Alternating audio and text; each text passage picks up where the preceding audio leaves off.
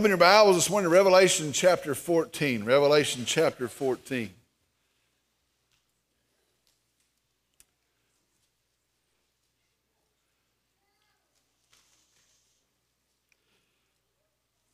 There is a song that we sing at certain times of the year, at certain events. I remember hearing it at many 4th of July church services. I remember hearing it during the funeral of Ronald Reagan on TV. Most famously, I remember a rendition that's done by Elvis. Whenever we sing it with great gusto. We sing it really as a type of celebration. The song goes like this. Mine eyes have seen the glory of the coming of the Lord. He is trampling out the vintage where the grapes of wrath are stored. He hath loosed the fateful lightning of his terrible swift sword. His truth is marching on. The chorus goes, glory, glory, hallelujah. That's a word that means praise the Lord. Glory, glory, hallelujah. Glory, glory, hallelujah. His truth is marching on. I wonder if we ever think about the words that we're singing when we sing that song. Friends, that song is about the pouring out of God's judgment. That song is about the administration of God's justice and God's anger towards sinners being unleashed, his wrath towards sinners being known. And that is what that song is about. And we sing it with great gusto. We sing it as good news. When I think about that, I think about all those events that seem strange to me. But here's the deal this morning. Listen very carefully. God's judgment of sin and of sinners is good news. Now, I want you to hear that again. God's judgment of sin and sinners is good news. It is good news. And so, yes, we can sing glory, glory, hallelujah, praise the Lord. It is good news. God's judgment is coming soon. And friends, listen today, it is good news. Today we continue our study in the book of Revelation. We continue moving right along. Today our sermon is entitled, The Timely Harvest of the Grapes of Wrath. The Timely Harvest of the Grapes of Wrath. We're in Revelation chapter 14. Today we're going to go verses 14 through 20. The timely harvest of the grapes of wrath. Revelation chapter 14, verses 14 through 20. I'm going to ask if you'd stand with me in the honor and the reverence of the reading of God's word. Beginning in verse 14, God's word says, Then I looked, and behold, a white cloud, and sitting on the cloud was one like a son of man, having a golden crown on his head and a sharp sickle in his hand. And another angel came out of the temple, crying out with a loud voice to him who sat on the cloud, Put in your sickle and reap, for the hour to reap has come, because the harvest of the earth is ripe. Then he who sat on the cloud swung his sickle over the earth, and the earth was reaped. And another angel came out of the temple which is in heaven, and he also had a sharp sickle. Then another angel, the one who has power over fire, came out from the altar. And he called with a loud voice to him who had the sharp sickle, saying, Put in your sharp sickle and gather the clusters from the vine of the earth, because her grapes are ripe. So the angel swung his sickle to the earth and gathered the clusters from the vine of the earth and threw them into the great winepress of the wrath of God. And the winepress was trodden outside the city, and blood came out from the winepress up to the horses' bridles, for a distance of 200 miles. Let's go to the Lord in prayer. Dear Heavenly Father, we're thankful for this Lord's Day. We're thankful for the opportunity to come together as your people, as the church, and to sing and to fellowship and to pray and to encourage and to most of all be encouraged by you, by your truth, by your word. Lord, I pray in this hour now that you would speak.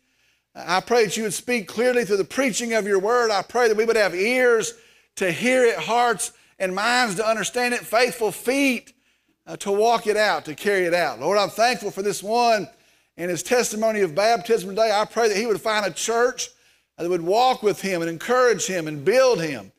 And I pray that he would stand as a warrior for the cause of Jesus Christ. Lord, again, we give you this hour. I pray that you would move in it. I pray for some that do not know you, that in the hearing of the gospel of Jesus, that today might be the day of their salvation, that any hindrance to that would be removed. Lord, again, we just tell you we love you, we praise you, we exalt you, we worship you. And I pray in Jesus' name, amen. You may be seated. Today, as we resume the 14th chapter, we find ourselves again in really an interlude of good news. Following the hard news of the 12th and the 13th chapter, the 14th chapter serves really as a brief reprieve to encourage and to remind us there is good news. Where in the previous chapters we learned of the devil and his wickedness and his evil scheme, where we learned of the Antichrist, we learned of the false prophet and their gospel of lies. Now here in the 14th chapter, it is put back before our eyes that even in the midst of that, there is good news. Now, I said it last week. I want to say it again this week. Be sure and get that. Be sure and understand that, especially in the days we're living in. As believers and followers of Jesus Christ, we have good news. In the gospel of Jesus Christ, there is good news. And when we look around and see all the things, the crazy things, the disgusting things happening in our world today, we can understand, come what may, we have good news. As the 14th chapter starts, how awesome that John looks over and he sees there is this lamb standing on Mount Zion. I want you to go with me. I'm going to read that first verse. It says this, "And then I looked and behold a white cloud, and sitting on the cloud was one like a son of man, having a golden crown on his head and a sharp sickle in his hand." Again, here the 14th chapter starts. John looks over. He sees there is a white cloud.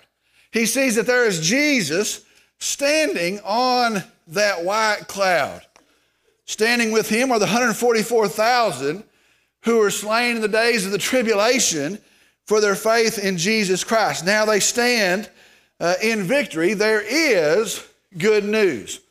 On top of that, there is announced Babylon the Great, the empire that is set against God. It has fallen. That is told to us in the 13th chapter, in the early 14th chapter. We know that this evil empire, the enemy of God, is doomed. It does not last. There is good news. Not only that, but we saw last week that the justice of God will prevail. Those who had rebelled against God by taking the mark of the beast, they are judged. We ended last week with an awesome verse in verse 13. I want to go back and read it right now. "And I heard a voice from heaven saying, 'Write, blessed are the dead who die in the Lord from now on.'" Listen to that. "And I heard a voice from heaven saying, 'Blessed are the dead who die in the Lord from now on. Yes, says the Spirit, so that they may rest from their labors, for their deeds will follow them.'" There is good news. Verse 13 tells us there is victory in Jesus. Well, now as we move along today, as we come now to the finish of the 14th chapter, there is more good news. And so we've moved to the 14th chapter, and we see Jesus standing on Mount Zion. We see that there is going to be the defeat and the fall of Babylon the Great. We see that there's going to be judgment for those that have turned against Christ. And now we're moving along in the 14th chapter, and we see there is even more good news. There's even more good news. Let me go and start now at the 14th verse. It says this, "And then I looked, and behold a white cloud, and sitting on the cloud was one like a son of man, having a golden crown on his head and a sharp sickle in his hand." Understand in the 14th verse, John again looks and he sees a white cloud. And sitting on the white cloud, it says, was one like a son of man. Now, this is a title for the Christ, for the Messiah. It's used often in Scripture. It's used many times in the New Testament. And so he looks and he sees a white cloud. He sees one sitting on the white cloud as a son of man. It says, on his head is a golden crown. Now, this is a sign of victory. It is a victor's crown, but it's also a sign of royalty. It's also a sign of one who rules. And so here is this white cloud, and on it sits one like a son of man with a crown on his head. Now, the description goes on. We see that picture. It goes on and it says this, and a sharp sickle is in his hand. Now, the sharp sickle was an instrument of the harvest. It was used in harvest. Now, right here, I want to turn back to Daniel chapter 7, verses 13 and 14. You don't have to turn there. I'll read it to you. I'm going to turn back to Daniel chapter 7, verses 13 and 14. I kept looking in the night visions, listen, and behold, with the clouds of heaven, one like a son of man was coming, and he came up to the Ancient of Days and was presented before him. And to him was given dominion, glory, and a kingdom, that all the peoples, nations, and men of every language might serve him. His dominion is an everlasting dominion, which will not pass away. And his kingdom is one which will not be destroyed. Understand, that was written about 600 years earlier. It was written even before the birth of Jesus Christ. Now, what we take away from that is the understanding that the one that is described to us now in verse 14 is Jesus himself, the prophesied Messiah. In Joel chapter 3, verse 13, we see that a harvest is used to describe the judgment. It is used to describe God's judgment. And so I want you to understand this. Here in this verse, we see a picture of Jesus, and he is coming to judge. That's what's revealed to us in the 14th verse. Here is a picture of Jesus, and he is coming in judgment. Now I want you to think about that for just a second. We have many pictures of Jesus, many images of Jesus that we like to imagine. Well, I can go and think about all those. We like to picture Jesus, the Creator God, all things coming to being through him. The book of Colossians tells us that. We like to picture Jesus, the Word of God.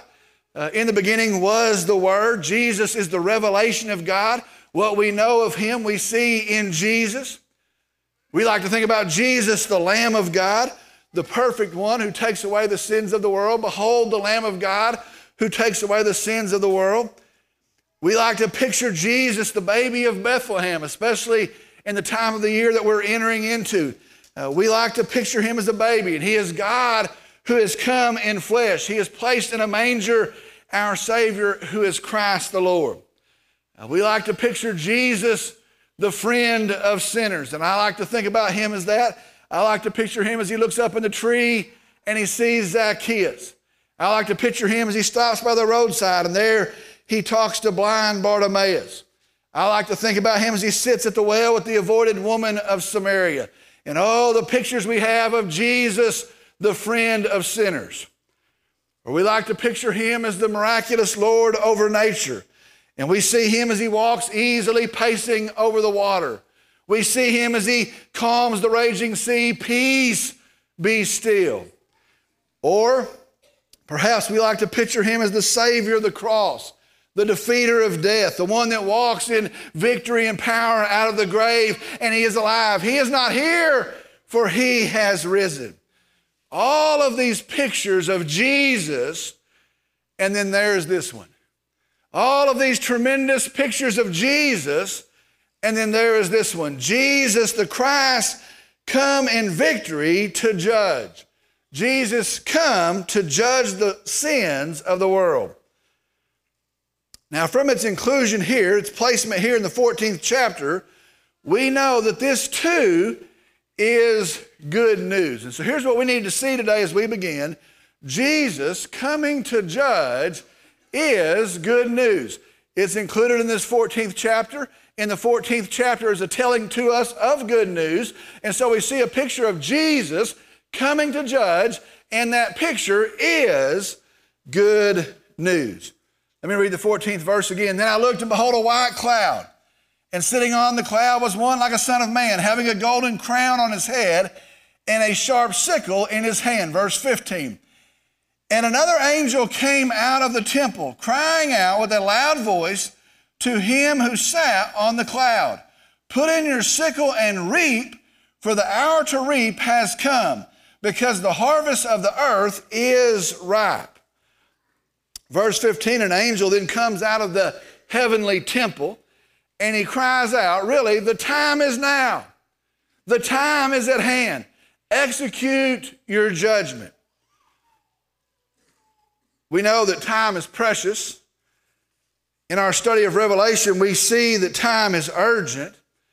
Here in this 15th verse, we now find that time is set by God himself. Be sure he alone knows the time. Be sure he alone decides the time. For years, even ages, he has been patient. Now we see the time has come.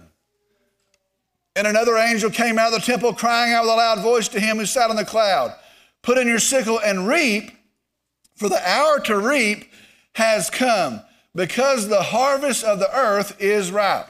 All right, verse 16, moving on. Then he who sat on the cloud swung his sickle over the earth, and the earth was reaped.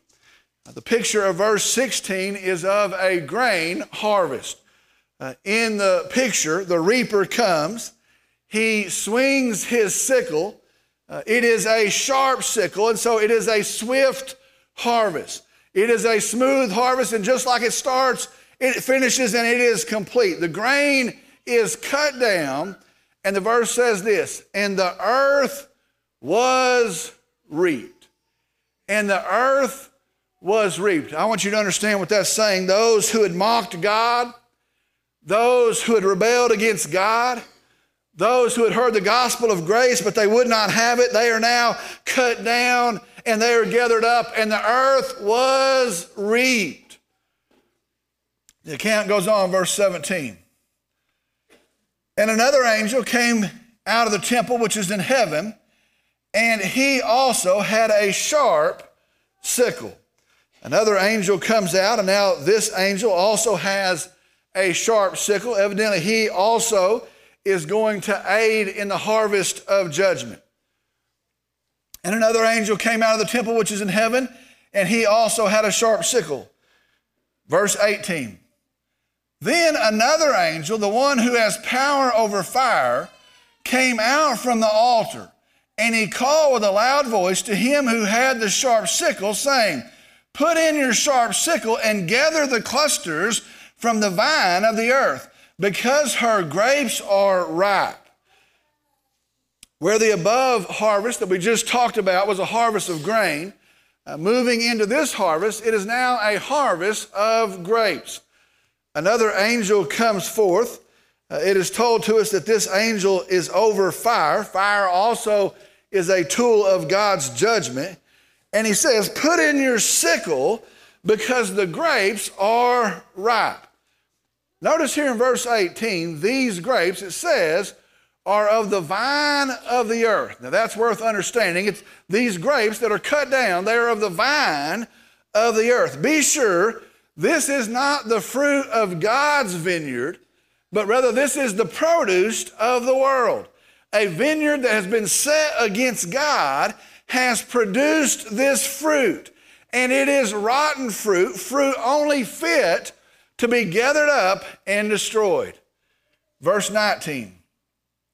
So the angel swung his sickle to the earth and gathered the clusters from the vine of the earth and threw them into the great winepress of the wrath of God. Verse 19 tells us this harvest is cut down, it is gathered up, and then it is thrown. Notice the language there. It is thrown into the great winepress of the wrath of God. See this gathering of this foul harvest is placed into this winepress that will crush them in the anger of God. They will be crushed in the wrath of God. And so here comes this sickle. They are cut down. They are gathered up. They are thrown into this winepress, and it is the winepress of the wrath of God. They're going to be crushed in the anger, the wrath of God towards sin. In this next verse, we have the first reference to the Battle of Armageddon that's going to be told to us in chapter 19. And so in chapter 19, we'll have more detail on this battle. But here we have the first reference to the Battle of Armageddon coming in chapter 19. All right, verse 20, it says this. And the winepress was trodden outside the city, and blood came out from the winepress up to the horses' bridles for a distance of 200 miles. Listen to that again. And the winepress was trodden outside the city, and blood came out from the winepress up to the horses' bridles for a distance of 200 miles. It is a stark thing revealed to us in the 20th verse. In verse 20, it is not wine, foul or otherwise, that's going to flow from this winepress. It is blood that will come forth out of this winepress. It is the blood of humans. I read as I was studying that the distance of 200 miles is able to cover the length of Israel from the top to the bottom. In the center of that, exactly in the center of that, is Megiddo, the Mount of Armageddon. Well, the Bible says in this distance, the blood will be up to a horse's bridle, from 36 to 48 inches deep. As grotesque as that is, here's what we need to understand. This judgment of the wicked is going to be so massive, it's going to be so complete, that it's not like anything we can ever imagine. We read that, we try to understand that, but this judgment of the wicked, it's going to be so complete that we can't even imagine it. And crushed in the fierce wrath of God, this blood is going to flow and God's judgment will be served. Now here's the odd thing. And in the 14th chapter, we are told that is good news. As we read this section of good news, this interlude of good news, this is the closing section to it. We hear of the wrath of God being poured out, the judgment of sinners, and it's placed in a place of good news. Glory, glory, hallelujah. Praise the Lord. We are told this is good news. Let me be honest with you right here. That's hard to fathom. And I hear about Jesus with a sickle. I hear about this angel also with a sickle. I hear about the striking down of these that have rebelled against God. I hear of their being placed in the winepress of God's anger. We hear of them being crushed under the wrath of God. That is hard to fathom. That is hard to think about. Really, it's hard to picture. And in my mind as I read that, I think, what in the world? What in the world? How is that good news? What in the world? That seems terrible. How is that good news? Well, today as we end, I'm going to tell you 3 reasons that the judgment of God is good news. It's hard to understand. It's hard to see. Hopefully we're going to fix that in a second. But as we end today, I'm going to tell you 3 reasons that the judgment of God is good news. The first reason is this. In the judgment of God, sin is punished, evil is judged, and both will be removed. Now I want you to hear that again. The reason it is good news is because in the judgment of God, sin is punished, evil is judged, and both will be removed. Do you hear that? We're looking forward to a day of no more sin. We're looking forward to a day of no more evil, no stain of sin. We're looking forward to a day when peace will be without end. We're looking forward to a day that there'll be joy forevermore. Well, understand that is ushered in as sin is punished and evil is judged, and both of those are removed. And so I'm looking forward to a day there's going to be no more sin and no more effect of sin and no more impact of sin and no more shame of sin. Those things will be removed in God's judgment and removal of sin. Praise the Lord. It is good news. Second reason the judgment of God is good news is because in the judgment of God, justice will be served, and then only justice will stand. Hear that again. The second reason the judgment of God is good news is because in the judgment of God, justice will be served, and then only justice will stand. Listen very carefully. Every score will be settled. Every wrong that's ever been wrong, it's going to be made right. And you can think about all the wrongs that have been done through all the generations, all the scores that were left unsettled, and you would say, well, that wasn't right, that's not fair, that's not just. Listen, in that judgment, every score is going to be settled. Every wrong is going to be made right.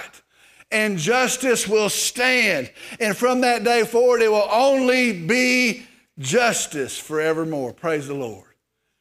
All the wrongs are going to be set right. Every wrong is going to be made right. Praise the Lord. That's good news. Pretty awesome. The best one, I believe, is last. Now, I want you to listen very carefully to this last one. The best one is last. The judgment of God is good news because it is then that the extent of the mercy and the grace of God will be finally and fully known to the glory of God. Listen to that again. I'm going to say it again, and then I'm going to explain it. The judgment of God is good news because it is then that the extent of the mercy and the grace of God will be finally and fully known to the glory of God. Go with me. As I read this account, I wince.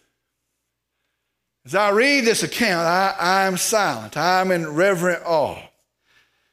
Because I know as I hear this account, the rebels are cut down. Those that have rebelled against God, they're cut down. And because of their sin, they are crushed in the wrath of God. And I know such was I. And I know that this was my punishment.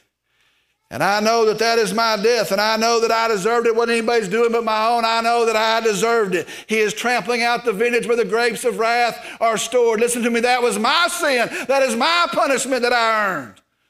Were it not for Jesus. And as I read that, I know that Jesus endured that for me. And he endured that for all sinners. That's why the book of Isaiah says he was crushed for our iniquities. Do you understand the language? He was crushed under the winepress of God's anger towards sin, and he paid for sin there. And at Calvary, it was his blood that ran out on a hill outside of that same town. His blood ran out. And as we survey the winepress of God's anger, I want to tell you, as we look at it and we realize our own sin, it is then and only then that we can glory in the true mercy of God. It is then and only then that we can glory in the true grace of God. Oh, what a Savior we have. He went to that winepress. He was crushed for our sin. Jesus paid it all. What a Savior we have. What a Savior we have. Praise the Lord. Praise the Lord.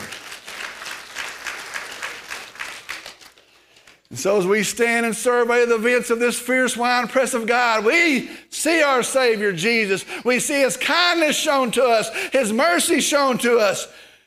And then we can sing, glory, glory, hallelujah. Glory, glory, hallelujah. His truth is marching on. Friends, do you know the grace of God? Do you know the forgiveness that he offers through the Lamb, Jesus? Do you know Jesus today? I want to tell you, we read this, and this is the truth of God's word. There is a judgment coming for those outside of Christ. There is a price to pay. It is death for those outside of the forgiveness of Jesus Christ. But I want to tell you the good news of the gospel is this. Today is offered to you. Today, God's grace is offered to you in the gospel of his Son, Jesus. If you'll trust him, he'll forgive you today. If you'll trust him, he'll save you today. Do you know the grace of God? Do you know Jesus? I wonder how many folks would say, you know what, I've heard that a bunch of times. You know what, I've really never done anything with it. I've heard that a bunch of times. Maybe my grandparents told me a lot about that, but you know, I've never done anything with it. Listen to me. Those outside of a saving faith, trust in Jesus will perish. The good news, if you'll turn to Jesus, he'll forgive you, he'll save you right now. He has paid it all. We trust in him and we are saved. Do you know the grace of God? Let's pray. Heavenly Father, we come and we praise you today. We thank you, we worship you, we exalt you. Lord, we come and we hear this good news that there's going to be a day of no more sin and no more sorrow and no more crime and no more division. No more fighting, and the lack of peace will be removed. There'll be joy and peace unity forevermore in the Savior Jesus. We're thankful that as we see the righteous wrath of God towards sin and we understand our own sin, we understand Jesus paid it for us, that it's settled already, paid in full. And so, Lord, we say, yes, you are kind to sinners. Yes, you are merciful beyond what we understand. Yes, you are gracious beyond what we can comprehend. And so we tell you we love you, we praise you, and we worship you. Lord, I pray for some that do not know you, some that are still standing in the weight of their own sin, the shame of their own sin. They're tired of it. They're weary and they're burdened by it. Lord, I pray that today they would turn to you, they would trust you, and they would be forgiven, restored, renewed in the power of the gospel of Jesus Christ. Lord, I pray for us that have trusted you. I pray that we're encouraged today, that these days are coming, and that we're encouraged today that we have a gospel to spread, to tell to a lost and dying world. Help us in that. Lord, we come and we praise you, and we thank you, and we worship you.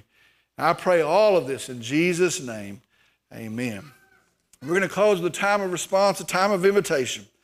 And as I was just saying, I want to tell you the good news is this gospel is still good news today. It's still God's grace to you today. If you're here in this service and you say, you know what, I've never trusted Christ like that. Maybe I've never understood him like that, but here I am and I'm sick of my sin. I'm sorry for it. I'm sick of it. And I want to turn to him, and today I want to be forgiven and I want to be restored. And I want to walk with him. And so maybe today's the day you'd say, Lord Jesus, come into my heart, save me, forgive me. Best I know how, I'm going to follow you as my Lord. Maybe that's your declaration today. Settle that today. Maybe you need more information. You come, let's talk it through. Let me show you what the Word of God says. Let's take care of that. Let's settle that today. Maybe you're here and you've made that decision, but you've never followed in believer's baptism, showing what you believe of Christ, as this one did today, a testimony. Maybe you need to come in obedience to Christ and say, you know what, I need that testimony to stand in my life. And you come, we'll set a day, it'll be a great day of celebration. Maybe you're looking for a church home and you've prayed about it, you believe God has led you here. You come as well, and together we'll stand on his word, we'll preach his good news until he comes back for us. Maybe today you're going through stuff altogether different. Maybe I don't know what it is, maybe nobody does. Maybe you want to come pray here at an altar, maybe you want to come pray with me. The Bible says, God says, nothing is too big, nothing is too small. We're going to stand and sing a hymn of invitation. If God is speaking to you, you step out, you come on. I'll meet you here. You step out, you come on. I'll meet you here.